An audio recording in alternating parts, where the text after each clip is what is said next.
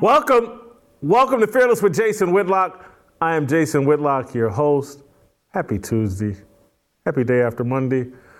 Happy Jason Whitlock dressed as Run DMC, or am I Jam Master Jay?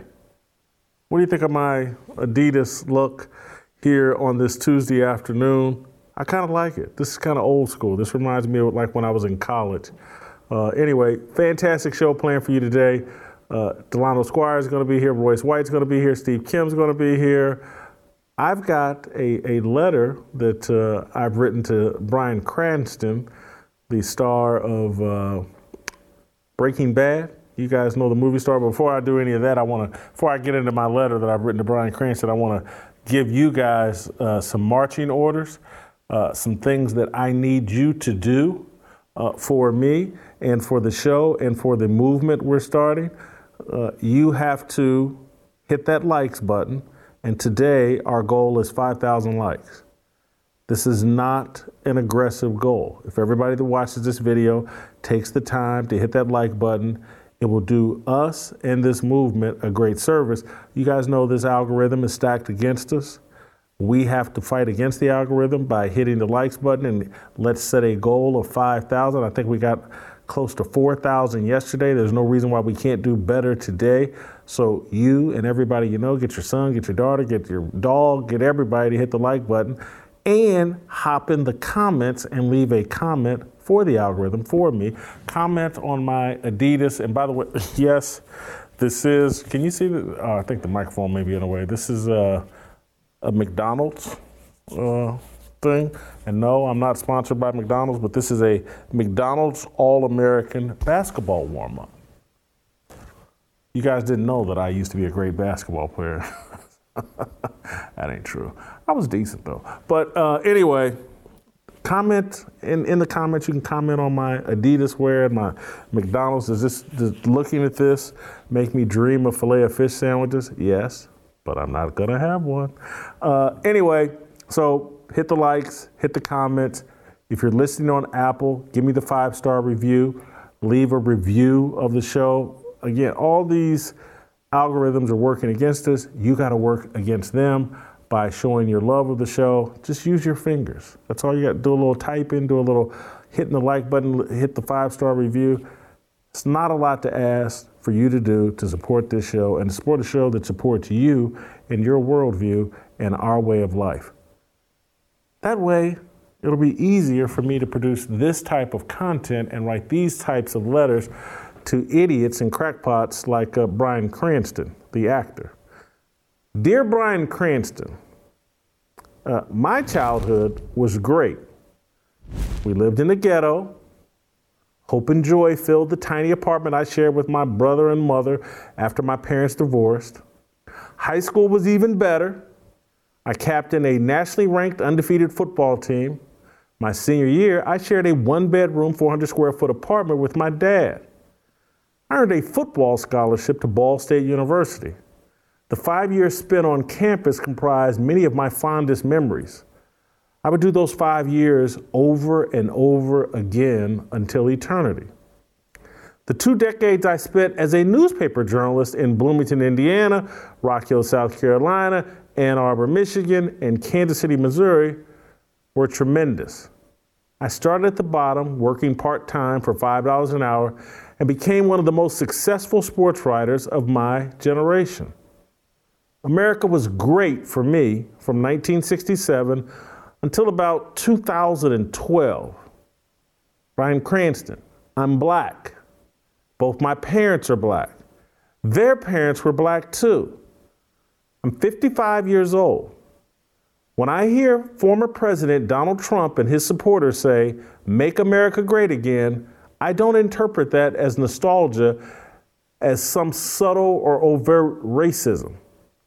I hear it as a call for a return to sanity, a return to a time when America at least pretended to judge man by the content of his character.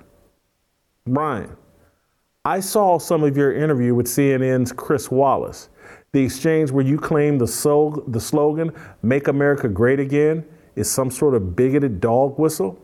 Take a listen. When I see the "Make America Great Again," my comment is, Do you accept that that could possibly be construed as a racist remark? Cranston continued, and I'll get to that in a minute, but Chris Wallace should have stopped you right there, Bryan. Only someone on a 24/7, 365 hunt for racism would hear that slogan and think it's racist in nature. Bill Clinton said the exact same thing in 1991 when he launched his bid to win the White House. Clinton is fondly referred to as the first black president, but he's also the first presidential candidate to say, "Make America great again." Take a listen. Campaign to make us strong at home and abroad. I ask you to join with us today, to give me your hands and your hearts, to give me your prayers and your help. I believe that together we can make America great again. And with your help, your heart, your devotion, and your efforts, we can build a community of hope that will inspire the world. God bless you, and thank you very much. So, Bryan, as you can see in that recap, Bill Clinton was not and is not black. He's a stereotypical politician, a man unafraid to distort reality for his own benefit. To you, once Trump adopted the slogan, MAGA became a Confederacy code word. Bryan, you and Bill Clinton are both actors. You feign concern for black people while seducing us with lies. Your statements to Chris Wallace come off as condescending and racist. Listen to what else you had to say. And most people, a lot of people go, how could that be racist? Make America great again? I said, so just ask yourself from an African-American experience, when was it ever great in America for the African-American? When was it great? So if you're making it great again, it's not including them. It's including me. I'm black. There's other people that think like me that are black as well. Bryan, I'm not sure if you're aware of this, but as of 2020, roughly 1 in 10 black people living in America migrated here from Africa. That's 10% of all black people in America migrated here from Africa. In 1980, it was only 3%. So, Bryan, just understand this. So the plight of black people in America is so miserable that real black Africans are choosing to immigrate to this country by choice, not by slave ship. And yes, I call them real black Africans because I'm not. I'm a black American. I don't know how far my roots stretch back, or even if they stretch back to Africa. That's something I've been told. That's something that's been popularized by Jesse Jackson. He came up with the term African American. Before that, we were just black Americans, or we were Negroes. America is and has been the safest, most prosperous, most opportunity-rich land for black people for at least the last 60 years. That's why Africans and other black people from around the globe choose to relocate here. They want what I experienced in the 1970s, 80s, 90s, and 2000s. Freedom, an opportunity derived from the greatest Constitution ever written. They have no interest in debating whether men have periods or can get pregnant. They want to compete on the most level playing field in the world. They may not be Christians, but they want what Christianity created. America stopped being great, I'd say a decade ago. Social media accelerated American culture's descent into wokeness and secularism. America turned demonstrably hostile to a biblical worldview and patriarchal leadership. It prioritized victimhood over victory. It stopped pursuing equality of opportunity in favor of equality of outcome. Equity. Equity is the gateway drug to mass corruption.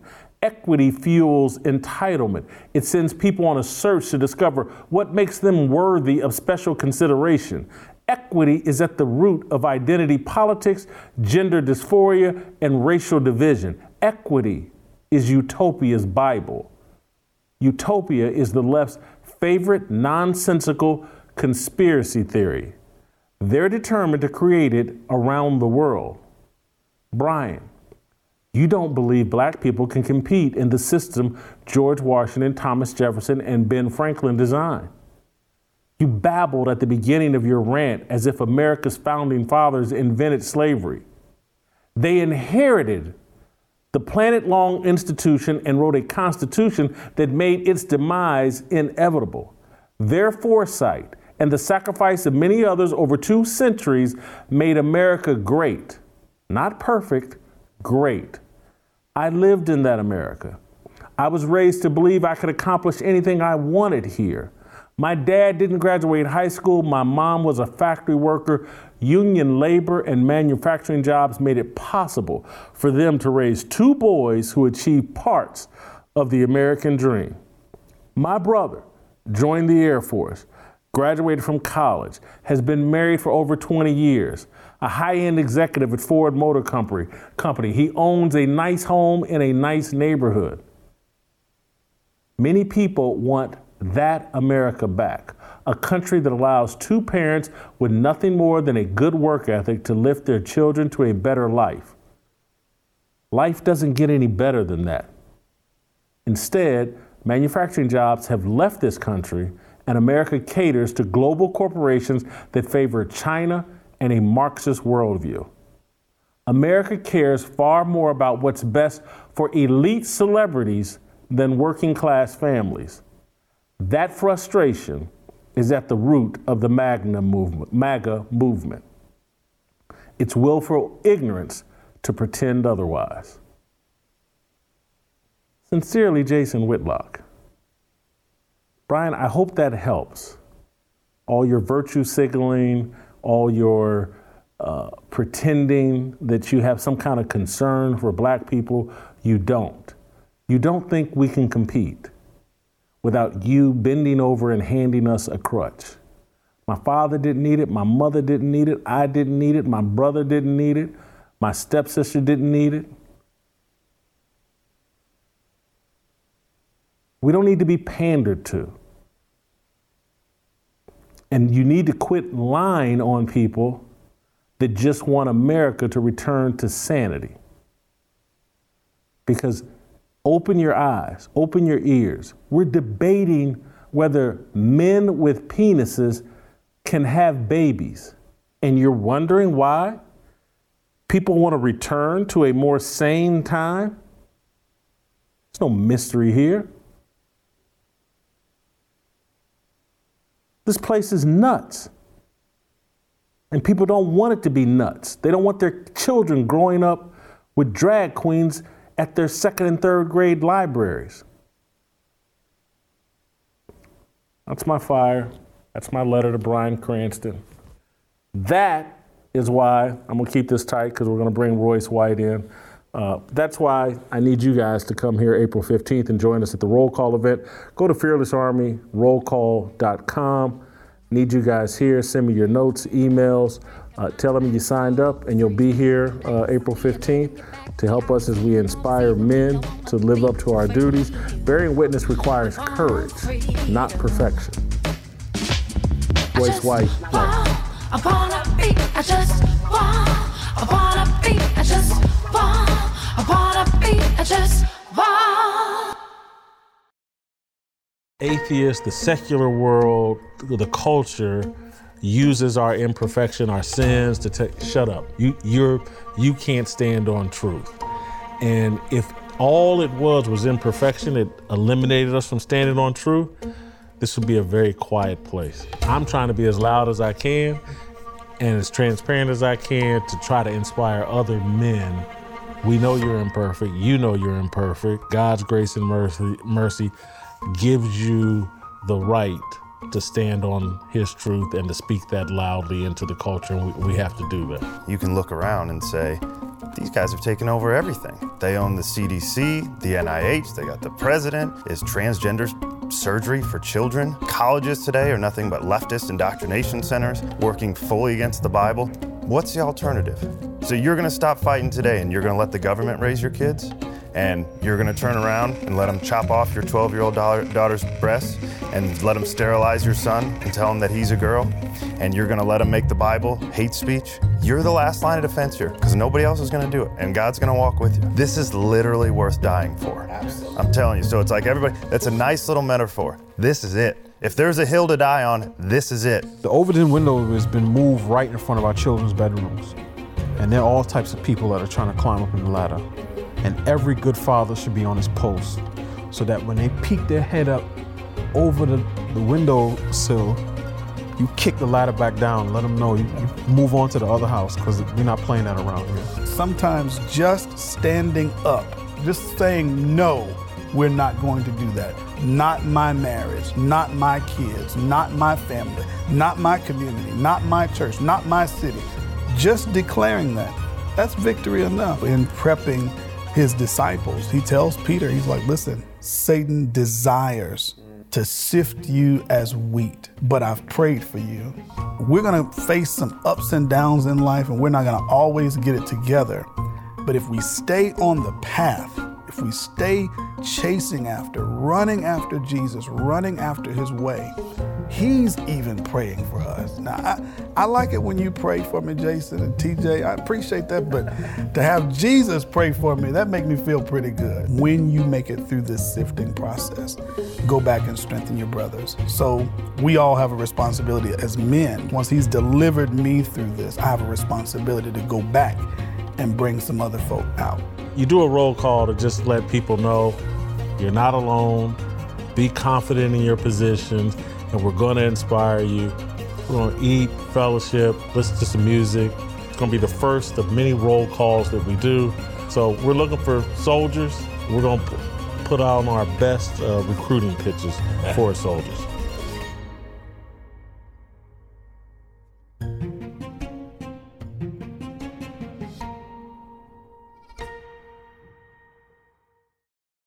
The standoff at the border is heating up between Texas Governor Greg Abbott and the federal government.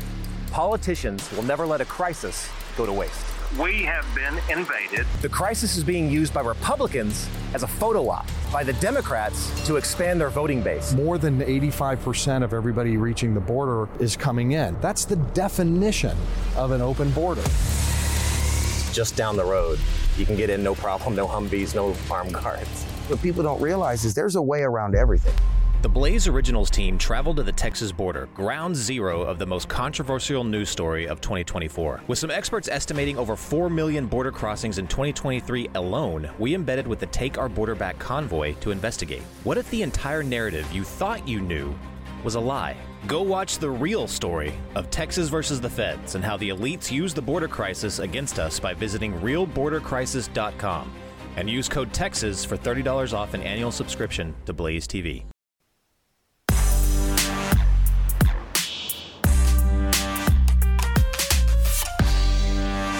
All right, little change of plans. We're going to go to Delano Squires first, not Royce. Royce is delayed a little bit by traffic.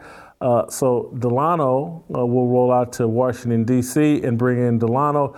Delano, Bryan Cranston's interview with Chris Wallace really irritated me. But I'm trying to check my sanity. And so when you hear people say, make America great again, do you think they're talking about going back to slavery or Jim Crow, or do you hear something else?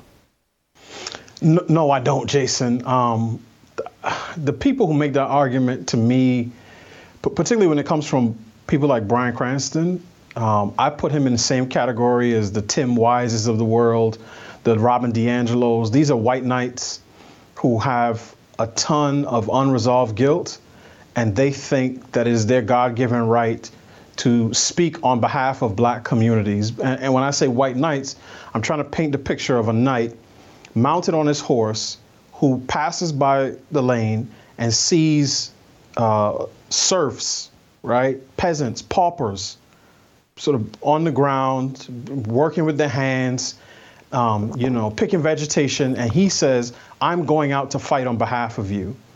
When in my mind, he's not on the horse and I'm not on the ground.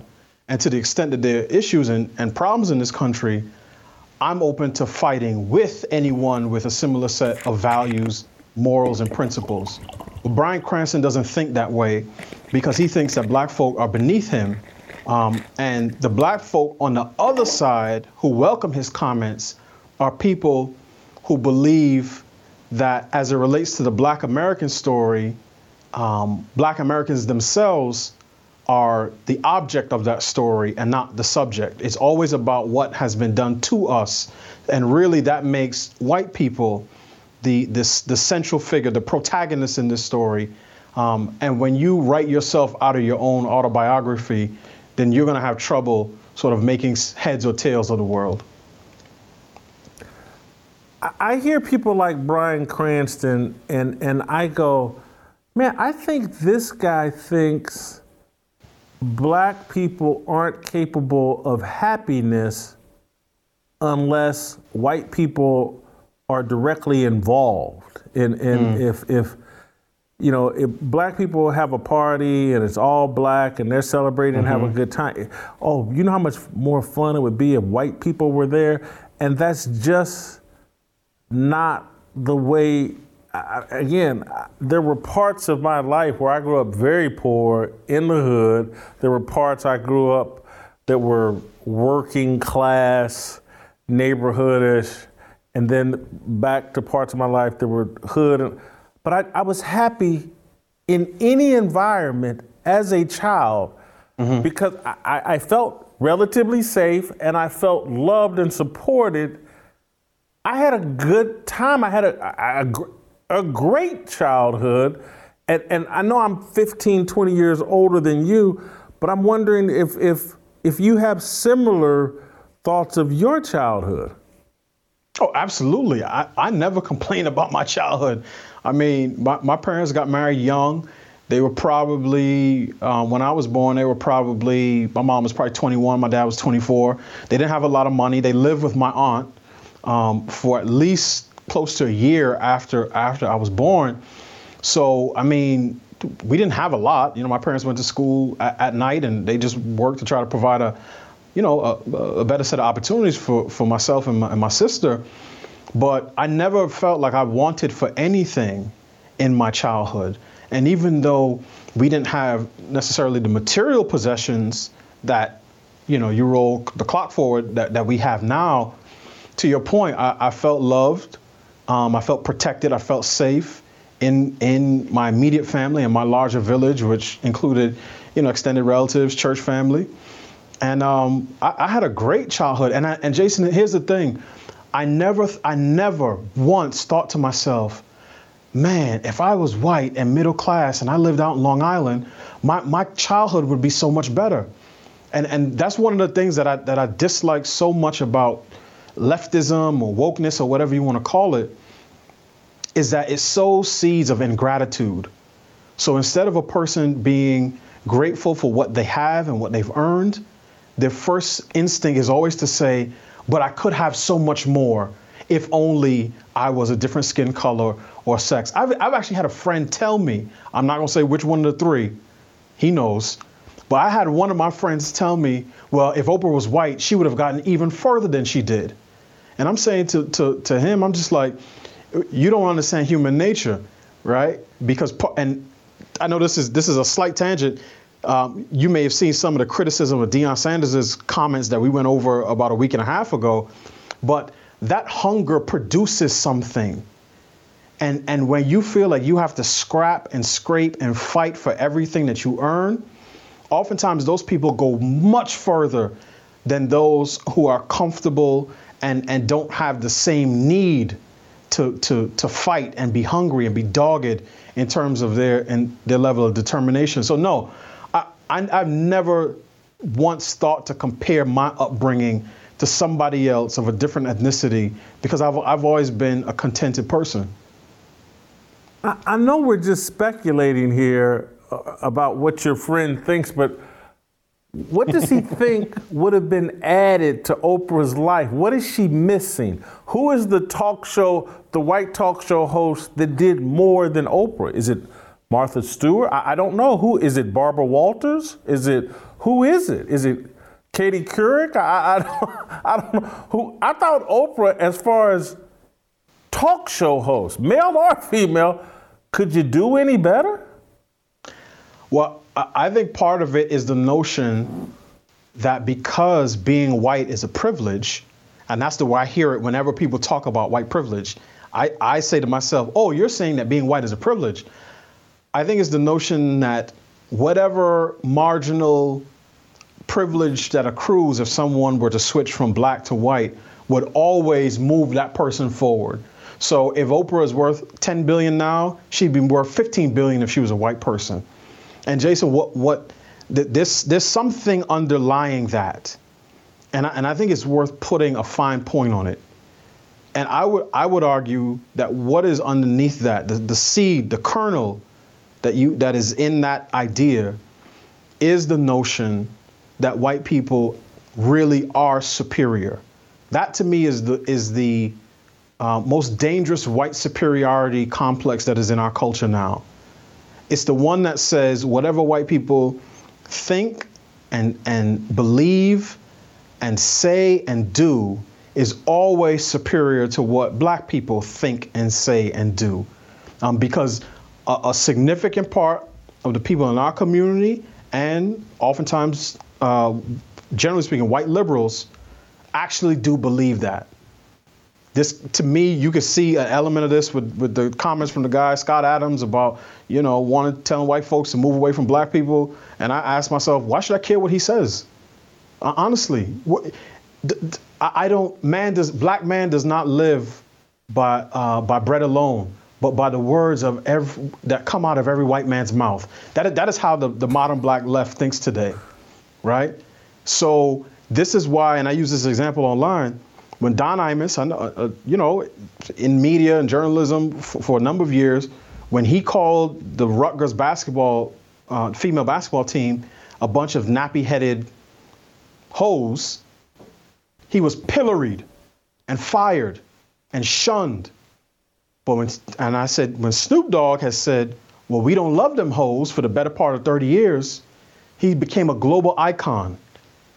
And I think you see this play out all the time. When Joe Rogan makes some silly jokes and says the N-word, or some college professor reads some rap lyrics, or reads, Huck Finn and reads the N-word, black folk lose their minds. But when we pump that music into our heads day after day for 25 years, I say, oh, it's no big deal. It's no big deal. And I think that's why people like Bryan Cranston feel like they have a right to speak on these issues. Is because they get that message from us, that what you say, Mr. Cranston, matters a lot more than what we say about ourselves. You've just taken me to a higher level of my thought on this in terms of, because one, I was going like, Bryan Cranston has some white superiority feelings, and he's like, Denzel has some success, but he ain't had that white success that I had. And if he had this kind of success, he'd be. But now I'm going to flip to the other side and say he has that feeling of superiority because we give it to him. Correct. We basically tell him that, I went to Brian's house and he served me some ice water, and his ice is so much colder than Denzel's ice water. I had ice water at Denzel's house. It wasn't nearly as cold as Bryan Cranston. We tell Bryan Cranston that he is superior, and that's how he acts. Like he's superior. It's like, it hasn't been great here in America. Yes, it's been great for me, but my peers in Hollywood that have had the same careers as me, Bill Cosby, or, Cosby's a bad name to throw out, but Will Smith, any of these other television stars, whatever, boy, if they were white, they just, what their life would be like if they were me. But that's how we act around Bryan Cranston. So I don't know if I can be mad at him for thinking that. Yeah, because ultimately, and Jason, we talked about this. This was back in 2021 when we first were getting started, and I said, we're to the point now where we have fixed as many of the laws as we could in terms of legalized discrimination against black folk, right? I'm not talking about disparate outcomes. I'm talking about the ability to legally say no dogs or blacks allowed. So we fixed that. But what we haven't fixed is our sense of self-worth, our sense of identity, that part of us that longs to be given attention and affirmation from white people. And that longing is stronger in people who have a tough exterior of saying, well, I don't care what the white man says. Those are the same people that demand that white people post black squares, that demand that they say Black Lives Matter, that demand that they care about every, police shooting that happens in Baltimore, New York City, or Philadelphia. So there is that sense in which there's an element within the black community, and even this goes back to an issue that we talk about. Because oftentimes when we talk about fatherlessness, we think about the resource deprivation that it brings, right? Kids grow up poor, much more likely to grow up poor. They're raised by a single mother. But fathers also give a child their name, and they give them a sense of affirmation. Brothers may compete with one another, and they want to impress one another. But a child looks for affirmation from his father.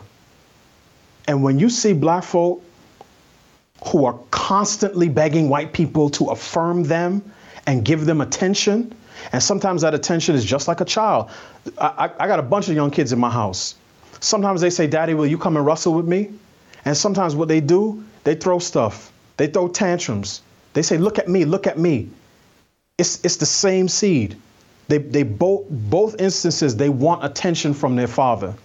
And what I'm saying is the black folk who act this way, who in the summer of 2020 were telling people, you need to go get that Robin DiAngelo white fragility so you could understand how you can be an ally in this work for racial justice. They're crying out for their fathers. Because when a community is bereft of that male leadership and that affirmation and that sense of belonging and purpose, they will go looking for it wherever it can. And unfortunately, as I've said, in our community, we think the two biggest problems facing us are income inequality and systemic racism. And that's why we think the solutions are bigger government and better white people. But part of what you get from the government and white people in the narrative that I'm framing is also the affirmation. It's the government saying, I see you, you're important to me, here's a check. It's random white folks who you do not know. You live in inner city Philadelphia, and you're pressing your case to some white woman in Iowa that she needs to affirm your life. It's because you want her to say, I see you, you matter to me. Because that's what really matters to you. Because when the rapper who comes from your neighborhood in North Philadelphia says, shoot them up, smack them hoes, kill them niggas, all of that stuff, you say, oh, this is really good music. I love this culture. But if a white woman says, I'm not really interested in Beyonce's music, you'll say, oh my goodness, she hates black people. That's a child crying out for his father. And at a certain point, we're gonna have to deal with that. I think about Days Loaf and her song Try Me, where she says, I hate N-words, I'm a Nazi. And people, it's one of the great female rap songs of all time. And I'm thinking about, she did that and is celebrated. She's next. She's going to be the next biggest thing in rap, female. This Dilbert guy, Scott Adams, says in jest, tongue-in-cheek, as a Twitter take, hey, I don't want to live in black neighborhoods, or I'm trying to, and everything, he gets the Kanye treatment. Mm-hmm. They wipe him completely out. He's ostracized from polite society. He must go. It's an amazing contrast. And this next thing I'm going to ask you is just kind of obvious. Bill Clinton's a politician. Politicians will say anything, but it is funny to look at him launch his 1991 campaign for presidency by saying, together we can make America great again, and then come back, years later. I think in 2016 he's on camera saying that it's a dog whistle. I think we had the clip. Here he is talking about Donald Trump and what "Make America Great Again" means now that Donald Trump's saying it. I'll give you America great again is if you're a white Southerner, you know exactly what it means, don't you? What it means is I'll give you the economy you had 50 years ago, and I'll move you back up on the social totem pole and other people down. Bill Clinton's a white Southerner, so he is an expert on this, but it just, for people to be acting like they don't get what people are talking about, it's just willful ignorance, or it's just a political ploy. And as it relates to Bryan Cranston and these movie stars, I just think they're following a script. I'm not sure if Bryan Cranston even knows what he believes. Yeah, Jason, I try to be a good Christian in these conversations, but I have a lot of distaste and disdain and contempt for these people. And part of the reason I do is not because of what they say and how it makes me feel. It's because I live in a community, small community, and a larger sort of ethnic, cultural sort of milieu, right? Where I see the impact that these words have on people. I see that you can take a college-educated black person who has never missed a meal in their entire life, who has a six-figure job and more degrees than a thermometer, who pays Hispanic women, right? Let's say this woman I'm talking about pays Hispanic women to come and clean their house, who get their nails done by Vietnamese tech, who get their mail delivered by a white man with a high school education. And when these politicians, the Bidens and the Clintons speak, and they make it seem as if with the wrong vote, you're going to go back to Selma in 1964. They terrify these women. And unfortunately, many of the men who have lost their killer instinct and are comfortable being domesticated, these are people whose first response is, man, you heard what Trump said? You heard what Trump, or any white person, you heard what the random white person said? And I'm saying, what is wrong with y'all? That's what I say to the people that I know. But to the Clintons of the world, I'm saying you are doing what you think is something positive and moral, but you're doing psychological harm to a lot of the people that I know personally. And this is the Selma syndrome at its worst. It's trying to convince black people that we are never more than 2 steps from the plantation, and that the only way that we can keep from going back into a history of oppression and degradation and discrimination is to vote for people like Bill Clinton and Joe Biden. People who, like Joe Biden, actually was friends with members of the Ku Klux Klan. That's who they think. And for many of the people in our community, they hear it and they get it and they say, yes, Donald Trump, his words are an existential threat to the black community. So we will vote for Democrats. And part of what we're going to do is kill our offspring, because that is really the way to beat white supremacy once and for all. It doesn't make any sense, but that's where we are. Thank you, D. Great job as always. Thank you, Jason. All right, you guys go to youtube.com/Jason Whitlock. We need 5,000 likes today. I'm not asking much. It'll take you a half a second. Then I'm asking we need 1,500 comments. That'll take you like 30 seconds. That's all you need to do to help us get this show more viral and more traction. Be a good, fearless soldier. Hit the likes, leave a comment, hit the notifications, hit subscribe. Royce White, next.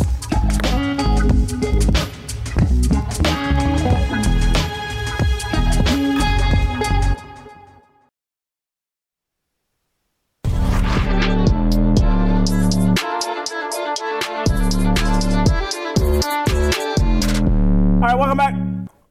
Let's roll out to Minneapolis, bring in Morpheus, Royce White. Royce, Bryan Cranston has said that, Make America Great Again is a call that black people won't understand or will think it's a call to go back to the days of slavery.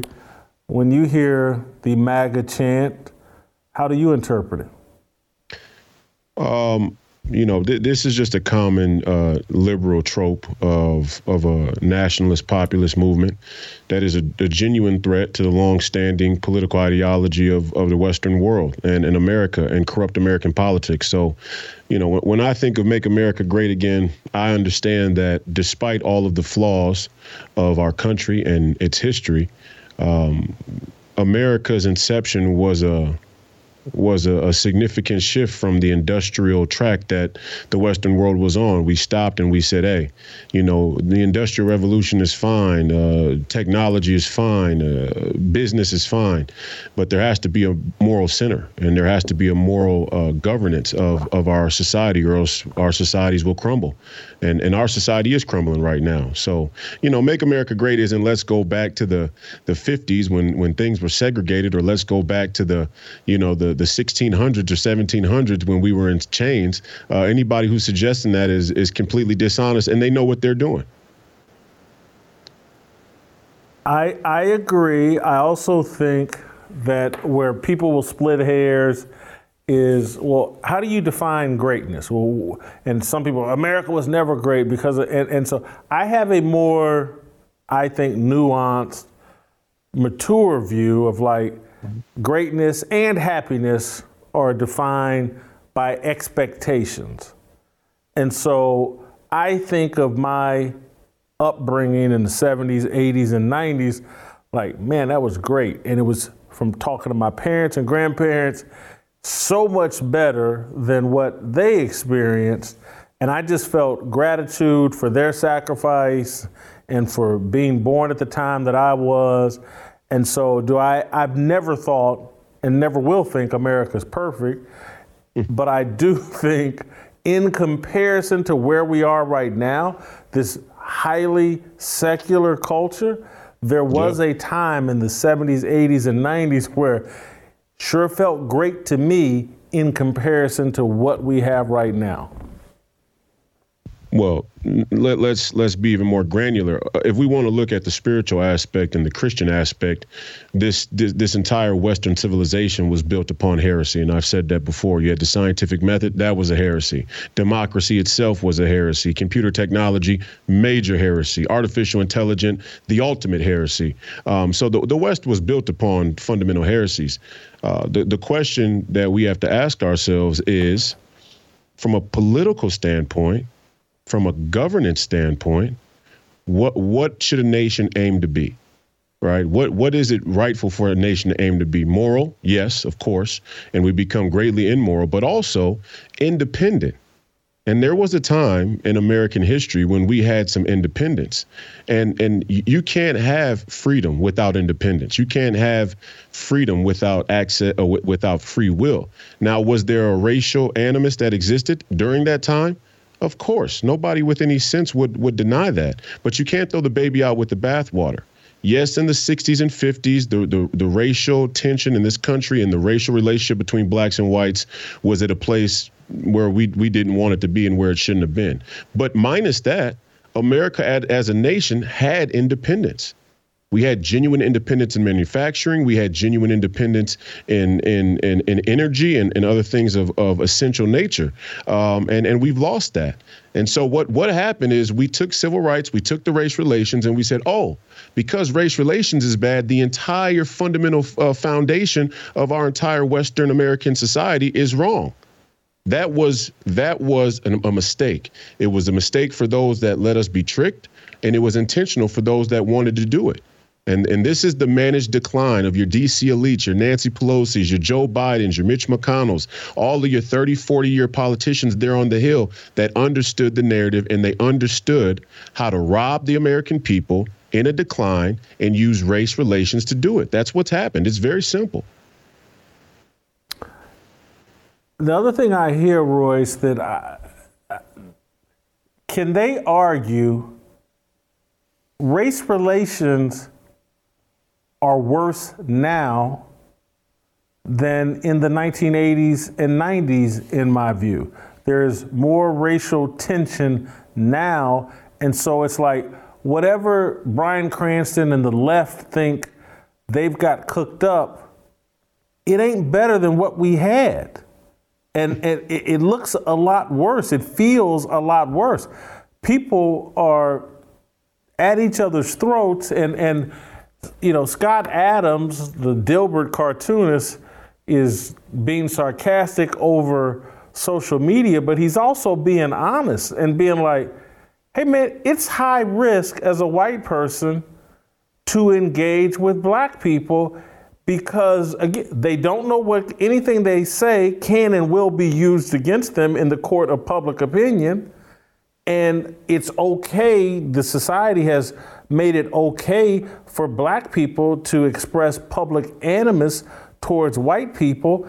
Yeah. This is the society the left has cooked up, and it's worse than what I was experiencing in the 70s, 80s, and 90s. I just, if they had something better, put it on the table. They don't have something better. So STFU is my reaction. Well, look, maybe I'm fortunate that I grew up in a very diverse place, and I don't mean to use diverse as a way to pander to the left or any of this fake woke politics, but I genuinely grew up here in the Twin Cities in a diverse inner city community. You know, I got Norwegian blood, I got Mexican blood, I got black blood.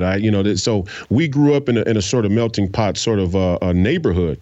And that neighborhood, if you ask the elders of our neighborhood, whether they be Irish, German Irish, Catholic, Protestant, black, white, Latino, whatever the case, Jewish, Polish, doesn't matter. If you ask them about the race relations before the 1980s, they'll tell you that race relations were better. Now, I didn't grow up in that era, so I can't really speak to that. What I will say is two things are happening at once with that narrative. There was a way that the law was laid out. There was a way that race relations looked on paper in legislation. And then there was the cultural relations of race. Now, those are two different things, right? And again, we can't throw the baby out with the bathwater.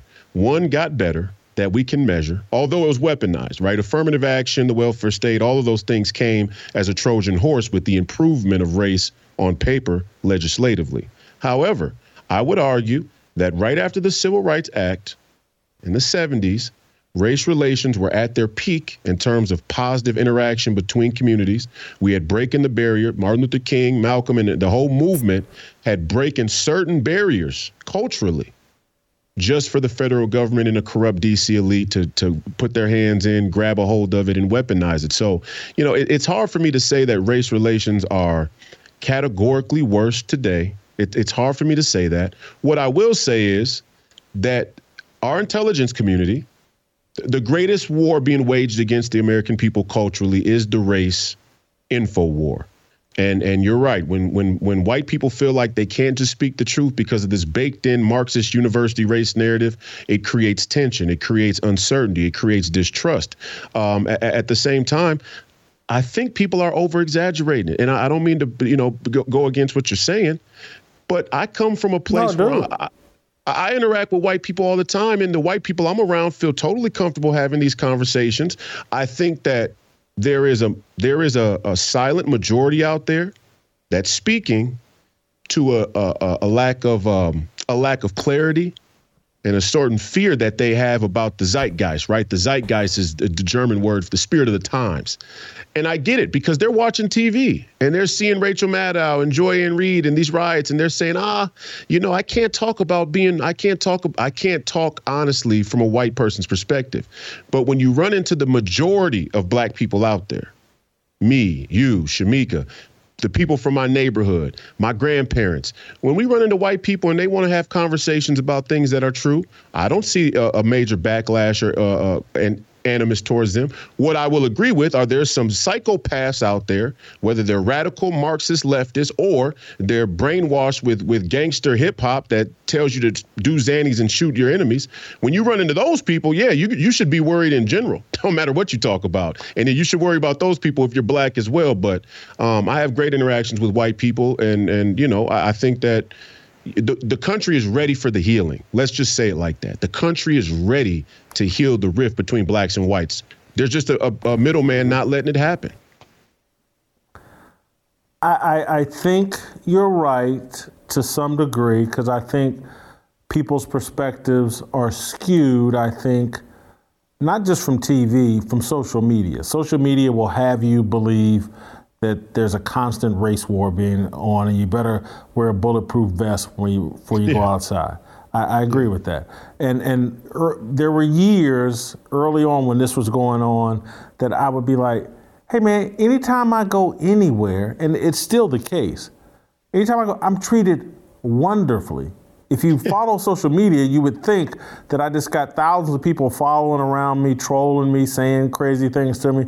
But I'm talking about anywhere I go in the country, out in public, I'm treated well. So I say that, but I also know that with certain leftist friends, whether black or white, I could care less. I disagree with their politics, but I still love them and still would prefer to engage with them. They want nothing to do with engaging with me. I've lost friends, leftist friends, who want nothing to do with me because of my biblical beliefs and because, I refuse to run around acting like Donald Trump is my God and that, he's the worst human being on the planet. I've had several liberal white friends who just have no interest in communicating with me because of that. And that's what makes me say, this is worse. I could care less about their stupid thoughts. I still love them and would love to be friends with them. They won't touch me with a 10-foot pole. Oh, okay. Well, in that respect, I 100% agree with you. At the extremes, it's far worse, right? Or let's say, not at the farthest extremes where things get violent, because I think there was a time in American history when the expression of violence along racial animus was more explicit and it was more directly about race relations. I think now when your average middle-aged white woman gets robbed and tragically shot and killed by a young black man who is high or perked up or whatever he's doing, I don't think that that's really race-related so much. I don't think that a lot of the violence that we see is so predicated on race more so than it is predicated on people being psychopaths and high and delusional and, brainwashed from social media and disconnected from any real humanity and any real sanity. But at the extremes, from a cultural standpoint, civilly, I would say that we're more polarized than we've ever been. And people are making drawing hard lines around their political affiliations. I would say the politicization of common folk, not people who are committing crimes, not people who are part of some type of organization, just common everyday people. The politicization of our culture is at an all-time high. You're either for Donald Trump or you're not. You either vote Democrat or you don't. You're either a racist or you love black people, LGBTQ, and all women. It's very hard line in that regard. I agree. So I think there could be people that could be making an argument about me that like, hey, I love Jason, but he really doesn't want to be bothered with me because my funny bone issue is I can't stand anybody that has a sense of entitlement. Yeah. Anybody that feels like they're owed something, that's poison or that the bug spray off. It makes me run away from people that are entitlement or eventually just looking for an opportunity to take advantage of me, you, or whoever they can.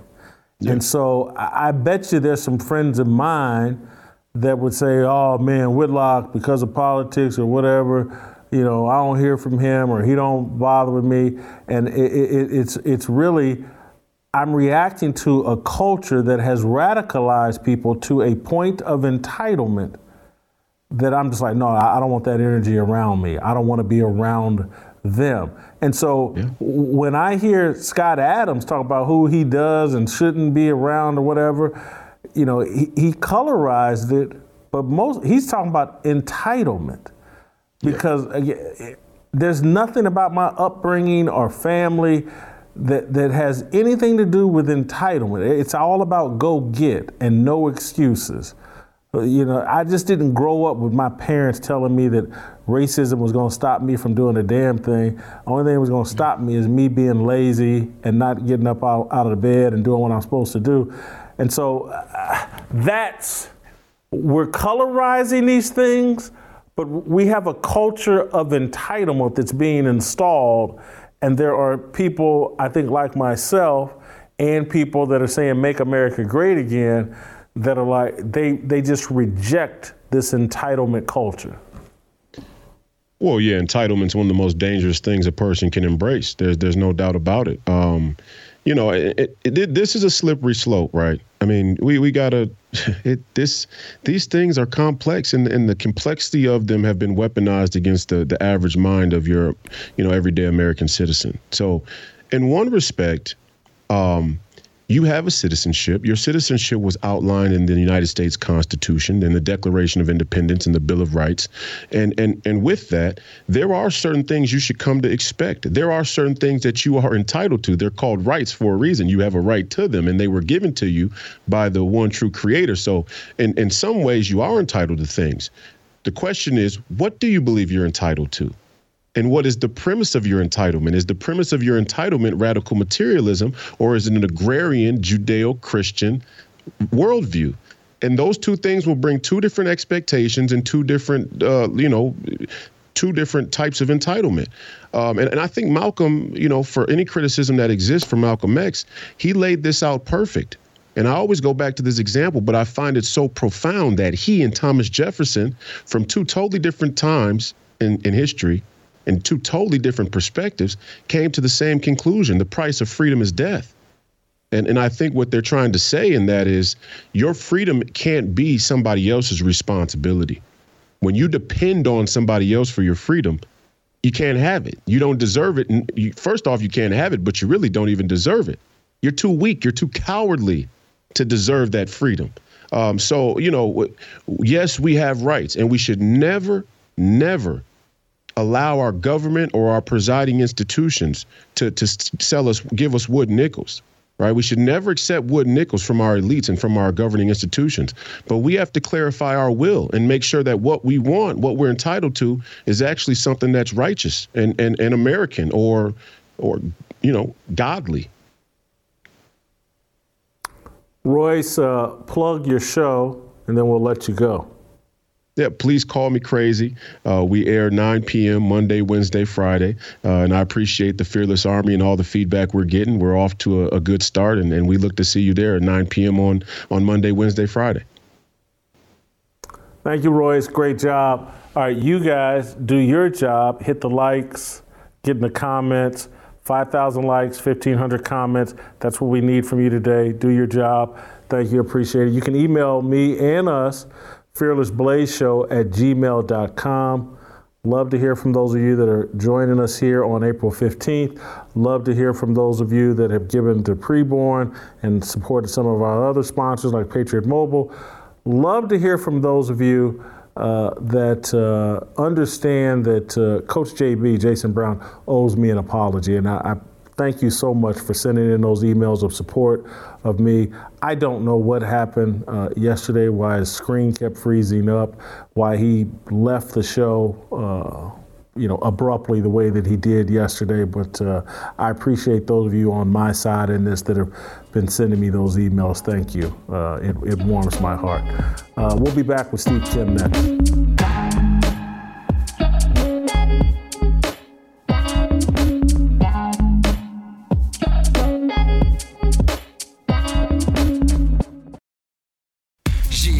빨리 박수 쳐 기다리지 말고 서둘러 Reason that I'm back is to feed you raps I see that you are 배불러 So fly All right, welcome back.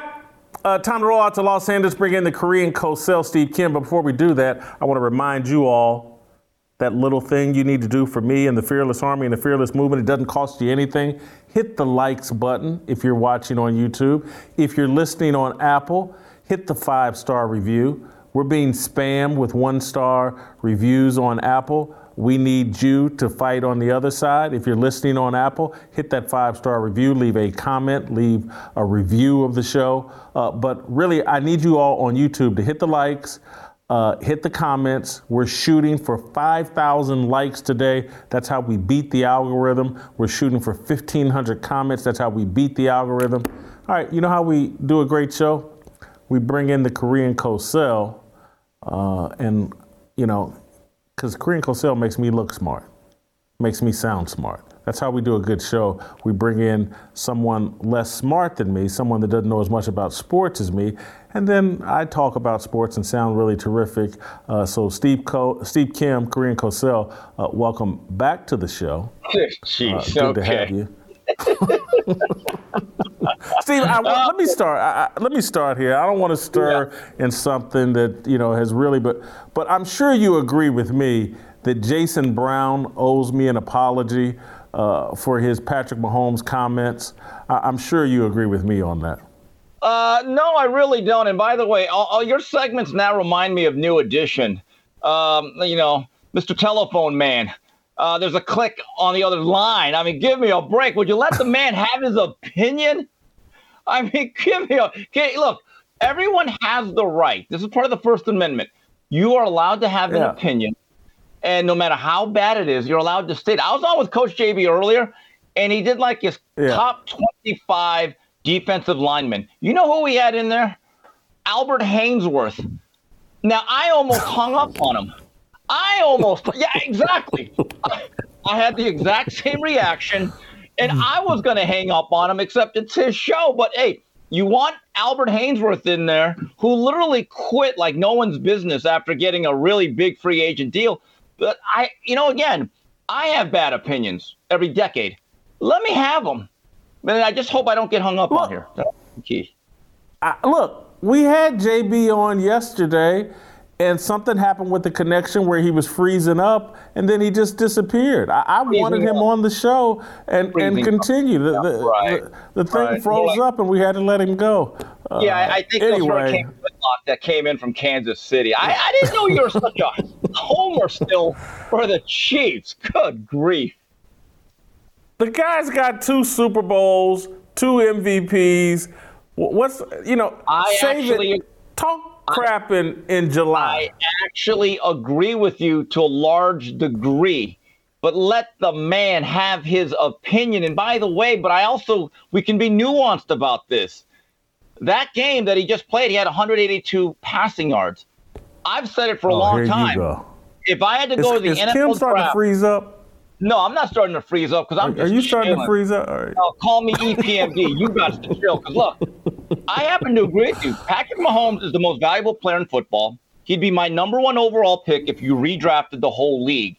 But I do think it is a little bit premature when you start putting him in the Mount Rushmore of quarterbacks right now. Both can be true. Let me get you on a safer ground before you frustrate me. What do you think of my Run DMC look here? This is some old school Adidas look here. What do you think of my Run DMC look? So that makes you Jam Master Jason Whitlock. I like that. Not bad. Not bad. All right. The Combine is taking place in Indianapolis, and so that is leading to a lot of NFL draft talk and speculation. The Chicago Bears have the number 1 overall draft pick. They believe they have their quarterback in Justin Fields. Some people say, and I might be one of them, like Bryce Young out of Alabama, has more upside than Justin Fields. If you were the Chicago Bears, would you hold on to that pick and take Bryce Young and try to move Justin Fields? Or would you trade that pick and try to acquire additional draft picks and stick with Justin Fields as your franchise quarterback? Jason, to me, it's clear. I hold an auction for that number 1 pick. I really do. I actually think Justin Fields is getting a bad rap. He had no help last year. Okay, so if you look at the Bears roster, what do they need? Everything. So who do they want? Everyone. So you got to parlay that number 1 pick into at least another first-round draft choice, maybe a starter, and some more draft capital. Because the bottom line is you're not just a player or quarterback away. And Jason, as much as I like Bryce Young, I don't know at his size how long he would last with that current Bears offensive line. Also, I don't know if he would really fit into a cold weather environment. As of yet, the city of Chicago and that franchise has not acquiesced to Justin Fields' his request for a dome stadium. So in my view, look, if I thought Bryce Young was an Andrew Luck or a John Elway type of number one pick where it's a surefire, yes, that's my franchise quarterback, and I know what I'm going to get from him, I would jettison Justin Fields. But I actually think Bryce Young has some questions. And again, a lot of it has to do related to that size. And by the way, you choose Bryce Young, guess what? Your wide receivers outside are still the exact same guy. My view would be this, if I'm the Bears. Let's give Justin Fields a shot to really develop, but let's surround him with some help. So here's the other side of that argument, and just, you don't have to totally agree, but just tell me if there's any kernels of truth in this. Isn't Justin Fields going into his third season, correct? I believe so, yeah. He's just a year or two away from a new contract that he may or may not earn. But if I have a chance to get a Bryce Young on a rookie contract, isn't it easier then to spend money this year, next year, and moving forward to get all those pieces around you so that perhaps you can pull off what Jalen Hurts just did for Philadelphia in wasn't this his third year as well? Yep. Just made a Super Bowl run while still on a rookie contract. That seems to be the sweet spot for a franchise, is to find a quarterback who you can build around and try to make it to a Super Bowl in his second, third, or fourth season, rather than, let's say Justin Fields plays halfway decently next season, and now you're going to be on the hook having to pay this guy a mountain of money that he may not be worth, and you're still really no closer to a Super Bowl.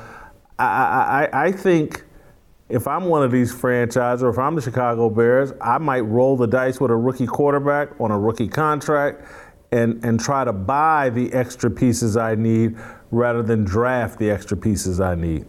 There's an argument for that. But, Jason, here's the thing. If you jettison Fields and you go with Bryce Young, now that looks like a total rebuild.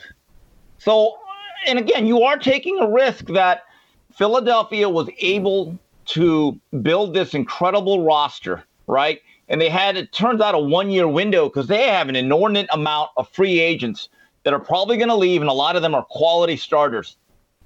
In my view, Fields has shown enough flashes. Look, he still needs a lot of development, but I'm going to say this again.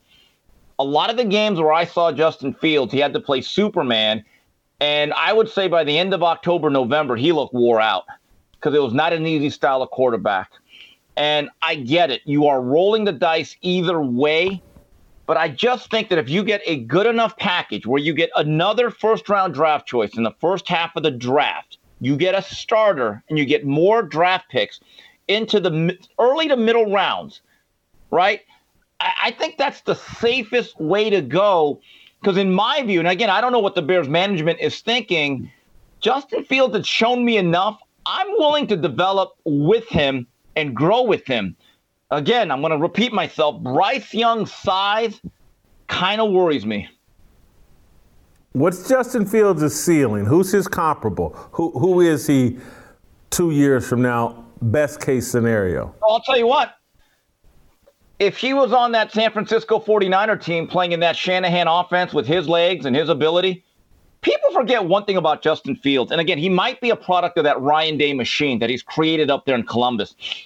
He can throw the ball. I am not saying he's the arm talent of Aaron Rodgers, but we are now getting it a little bit wrong on Fields as a college player.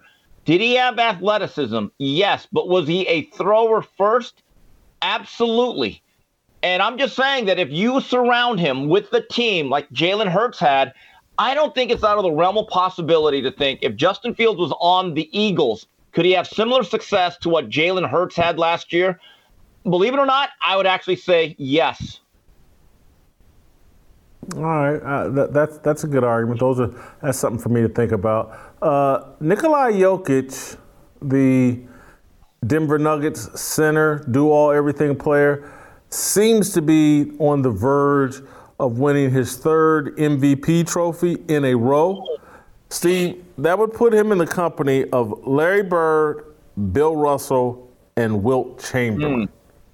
Larry Bird, Bill Russell, and Wilt Chamberlain. All three of those guys have to be in everybody's top 10 NBA players of all time. Nikola Jokic will not be in anyone's top 10. Is he benefiting from a watered-down NBA where the players just don't care about the regular season, or is he a truly great player? Well, I think both can be true, but again, I give a guy credit that puts on the hard hat, packs a lunch, and actually does his job of not going into a coal mine, not working at a steel mill, right? He plays basketball, and he actually is a professional. And I love the fact that he might actually do this three-peat for one reason. If I hear one more person say, could Larry Bird play in today's game? There's your answer.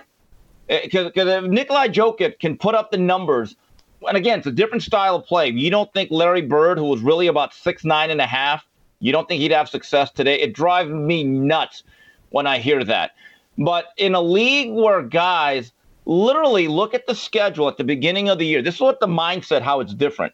I truly believe when we grew up, Jason, in the 80s all the way up to about the early 2000s, players used to look at that schedule and they used to circle a date. Like, I know for a fact the Lakers would say, okay, we're playing Boston here and there.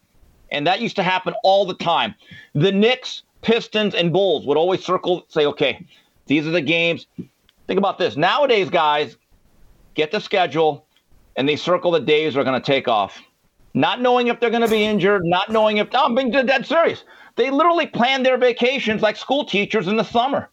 And that mentality has infested the league. And I don't think you're ever going to fix it because that is now, unfortunately, a part of the lowering of the bar. And if Jokic is the guy that says, you know what, it's an 82-game season, I plan on playing all 82 or close to it, that alone in itself, and again, it's a lowered bar, that alone should be lauded. He plays about 74, 75 games a year on average. He takes his days off as well. But Jason, he does seem to care. Right, Jason, let me just say about the great Michael Jeffrey Jordan, what I loved about him. And we all saw the 30 for 30 Last Dance. When he broke his foot in the third game of his second season at Golden State, they tried to put him on a pitch count when he demanded to return. Remember what he told the Bulls? He said, oh, we're going to tank, huh? Said, if you tank, as soon as I'm a free agent, I'm out of here. I'm not doing it. And remember, they had some squabbles because the coach was under great pressure to, I think, play him 7 minutes each half, right? And literally, Jerry Krause was threatening jobs by having a stopwatch, and he played 7 minutes and 14 seconds, right? What I loved about Jordan, and this carried on throughout his career, one of my favorite Jordan stories is that there was a time, I forgot what year, but he was definitely the biggest name in the sport, had already won MVPs. He had a turf toe, Jason, and those things are painful. Big toes can absolutely debilitate you as an athlete. So it was a game that, I don't know if it was a playoff game, but the trainer said to him, Michael, if you want to play tonight, you don't have to, but if you want to, you got two choices. We could put on a looser fitting shoe, but you're going to look like Donald Duck, but it's not going to hurt as much. Now, here's the other thing. Or we could put on a shoe that's a little bit too small for you normally, but it's going to set your toe. But, Michael, you're going to be able to play the way you want if you can withstand the pain. So Michael says, you know what? What does this game matter? Give me the big shoe. Give me the big shoe. He hated playing hindered, and he knew that people came to see him. So after the first television timeout, it's a great Jordan quote, he walks right over to the trainer and goes, come here, give me the pain. That's pride. That is professionalism. And that's a league that people can support.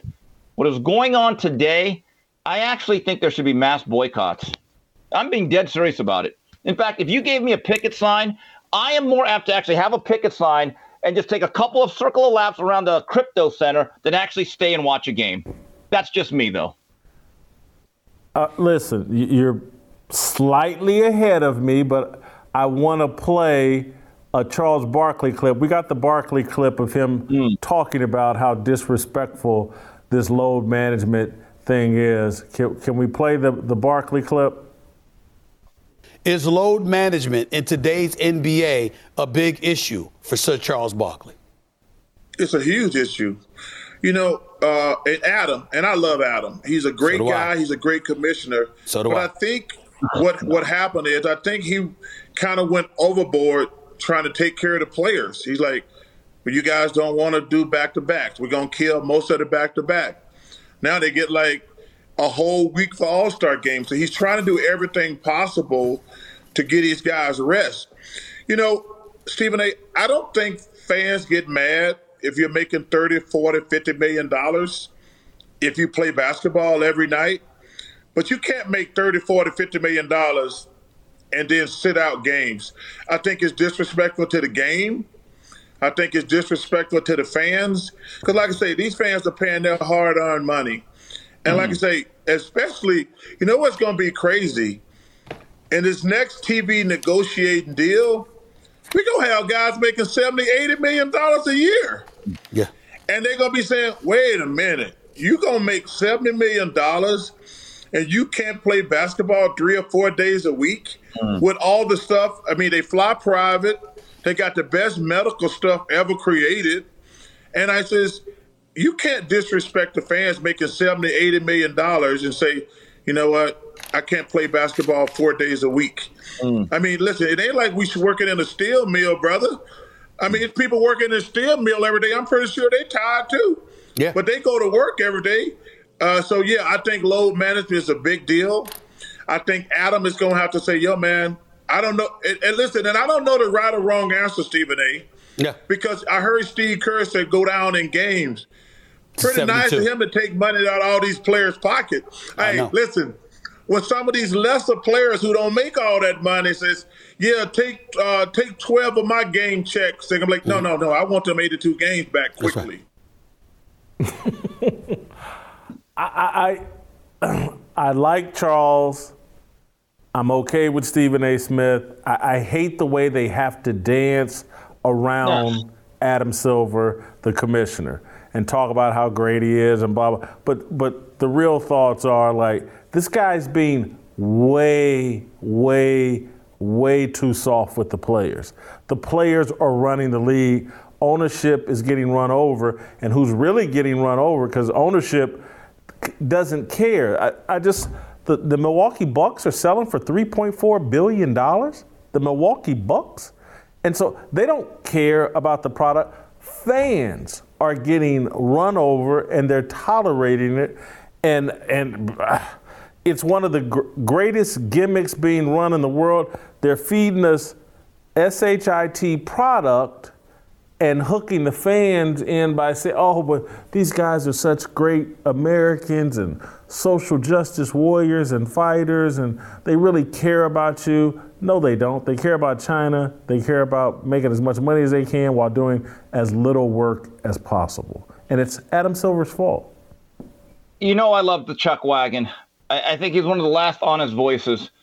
But, Charles, you cannot tell me that Adam Aluminum is a good commissioner. Have you seen the ratings? Have you seen the game-to-game ratings? In fact, the All-Star game is now in the dumps. Adam Aluminum has allowed this. So come on. I laud Charles for being the one guy that's been out in front of the story by saying, no, this load management isn't right. A lot of these other reporters are afraid because they don't want to lose access. They don't want to take the social media heat. They're afraid of their own shadow. They don't want to be called racist or anything of that nature. Maybe Charles has more of a license, but any commissioner that has allowed the ratings to get to where they are from what they once were, I'm sorry, Aluminum is terrible. In fact, you know what? A couple weeks ago, Jason, me and you were talking. I kind of compared him, the way he capitulates, Adam Aluminum, to the leader of France in the 40s. Honestly, you know what he is looking at him? He's Larry Coker. He's Larry Coker. He took over a Cadillac from Butch Davis. Greatest team ever in 2001. 5 years later, University of Miami still has not recovered from his run because he was a player's coach. You know what? As I get older, I hate players' coaches because they're soft and they get run over. And you're absolutely right. The player empowerment has now become complete anarchy. And he allowed that because of that soft, limp-wristed leadership of that guy right there. He has no guts. He has no toughness. And he is the cause of this. Adam Aluminum. I throw, first it was Michelle Roberts, and now I forget who the woman they have in charge of the NBA Players Association.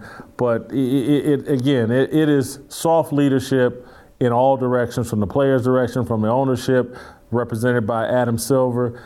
I got to give Brian Windhorst credit. Windhorst called it all out on First Take with Stephen A. Smith. Let's play that clip. It's really not about the basketball. And over the last decade in the NBA, there's been a steady erosion of interest and investment in the regular season. And Adam Silver has given a thumbs up to it the entire way. And it goes right over to All-Star Weekend. He has given the players less responsibility. They used to have to be there on Friday. Now they don't have to be there till Saturday. And by the way, several players didn't even show up this year until Sunday. That's right. He gave them, he changed the schedule so that they would have 3 or 4 days after it, so that you weren't penalized for being an all-star. So you could still go to Mexico or the Caribbean or wherever else you wanted to go and still have your time off. And still the game has completely fallen to pieces. It was 130 three-pointers taken in this game. It is essentially just a shooting display now. And Adam Silver doesn't care. He has totally said that this is fine. There is no pushback whatsoever. So if you continue to allow the players to do this stuff, I don't blame them. They're going to continue to do it. And if you continue to send a message to your fans, the regular season isn't important, and the NBA is about to do it again because they're about to ratify a collective bargaining agreement where they're going to create a midseason tournament that they're going to say is actually more important than the other games. If you continue to tell your fans that these games don't matter and that your effort level is not expected, the fans are ultimately going to believe you. And that is, there is a number of reasons why we have seen a fall off in ratings in the NBA over the last decade, but this is definitely a factor to it. And people can explain it away, but the reality is also the reality. I thought Windhorst nailed it there. I can't put my finger on it other than the way the media is controlled now, and the leagues and the commissioners of the league have so much control over the media. But if any other league was in this sort of free fall, when baseball was losing its significance, people were allowed to talk about it. People were allowed to be upset about the 1994 strike or 93 strike. I can't remember what year, 94, I think, the 1994 baseball strike that ended the season. People were allowed to be upset and call for new leadership. Now, people live in fear. Like Stephen A. Smith knows, well, I'm on that NBA countdown show, and if I go too hard at Adam Silver, he'll call my bosses and get me pulled off that. Charles knows the same thing. TNT, as much as they need him, he can only go so far. Everybody, the media is all in on it together. They think it's their job to market these leagues rather than to analyze them. And I'll give ESPN credit for giving Windhorst the space to say a little something as he did there. But it's 1,000% accurate. And eventually what you're going to see, and what you've already seen, and it's why the three-pointer and the games are less physical and guys play less minutes, and it's okay for guys to miss games. Eventually, he's talking about the fans are going to get the message. The players are the ones really getting the message that these games don't really matter and that winning really doesn't matter. The entire concept of sports is changing in me and your lifetime, Steve. It's all about the contract. That's all the players think about is how can I get to a contract? It's not how can I win a championship. It's not how I can make it to the Hall of Fame. It's not how I can be an all-time great player. It's how do I get to the contract? And that's a game of Monopoly. That's not a team sport that people are attracted to. If you look at the coverage that is afforded the NBA when their ratings dip compared to the NFL, you could clearly see the agenda. People are hoping and praying that the National Football League's stranglehold on the Nielsen's ends, but it never happens. And anytime that there's some sort of decline, it's a big story. And meanwhile, when NBA ratings start to get back to some normalcy, people trumpet that like it's the last episode of MASH. It's amazing. I mean, Jason, every year I see this in whatever, a newspaper, if people still read them, but I started realizing about a dozen years ago that every year they have like the top 50 rated shows on television for a given year, right? And one thing I started to notice, the NFL had at least 7 or 8 games in there, from the Super Bowl to the playoffs, a couple of high-profile Monday night or Sunday night games. So right up there with the most popular shows in television, with Friends or whatever. But you know what thing I never see? I don't ever see any NBA basketball. In fact, I would love to see, for the last 10 years, the top 100 sporting events on television in terms of ratings. And I would bet that a preponderance of them, I would say at least 75% of the highest rated television sports programming blocks probably belong to the National Football League, because it's that dominant. But again, you're right. And these people that actually cover the game, it's almost like they are muzzled. By the way, going back to Charles real fast, when he talks about how in the next CBA that the players are going to start receiving $70, $80, $90 million contracts. Are we sure about that? So the question really begins, what about the networks, TNT, ESPN, whoever these networks are that are in partnership with the NBA, strategic partners, if you want to call them that, how do they feel about the diminishing audience and the player apathy that seems to be endorsed by the organizations? And this is a numbers game. At the end of the day, they get into partnership with these leagues because they want to derive viewership. So if that is dwindling, are we absolutely sure we're going to keep seeing that these increase in salaries? That's the question that I have. I think we are, and I'm going to say probably the most controversial thing I've ever said on this show. I hope the YouTube algorithms, I don't know how they feel about anybody making World Trade Center references, but I'm going to make one here. Uh-oh. I think we are because what we're witnessing in men's sports is a controlled demolition. The athletes don't realize it. No one does, because everybody's just blinded by the amount of money they're making. But these leagues are being systematically destroyed and undermined. And they've pumped so much money printed so much money, pumped so much money, inflated or deflated the value of money that, yes, everybody on paper is going to be making more and more money as the product gets worse and worse and worse, and as they just destroy these leagues. The NBA is being destroyed. China wants it destroyed to the point that I think is like, I wonder if in 15 years, if China's real plan isn't to bring the NBA to China. It failed in America. Bring that thing, and LeBron and all these guys would hop on planes and move over to China, because in China, now look, they won't bring their family or friends over there because their families and friends will get treated like black people in China, and they won't be nice. But the athletes, they'll be treated like kings. They'll get paid a king's ransom, more money than they're even making here. I honestly think we're witnessing a controlled demolition, not unlike what we witnessed on 9/11, and I don't say that laughingly. Anybody's family member was hurt by that, but I just got to keep it real, Anyway, I've been an Alex Jones fan for a long time. I'll say that.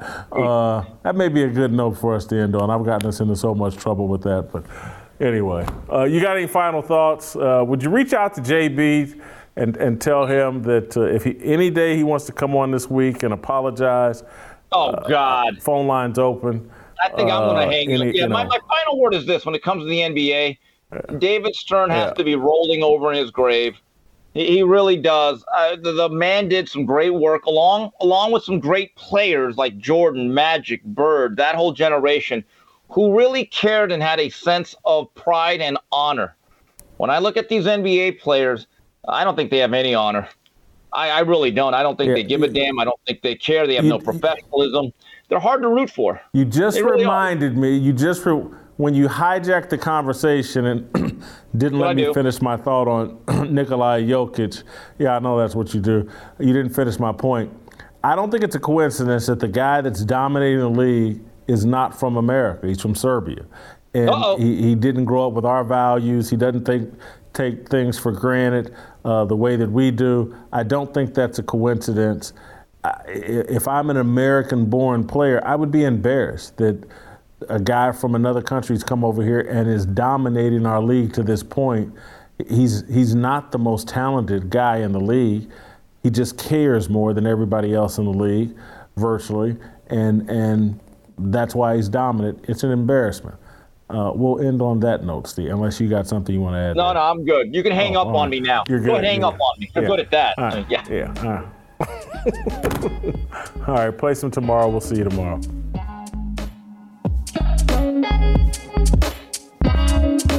Waiting for the countdown, coming off the breakdown, standing in line for freedom. Looking for a breakout, feeling like a standoff, nothing in life like freedom. Came in like a fighter, striking like a ladder, making all these moves for freedom.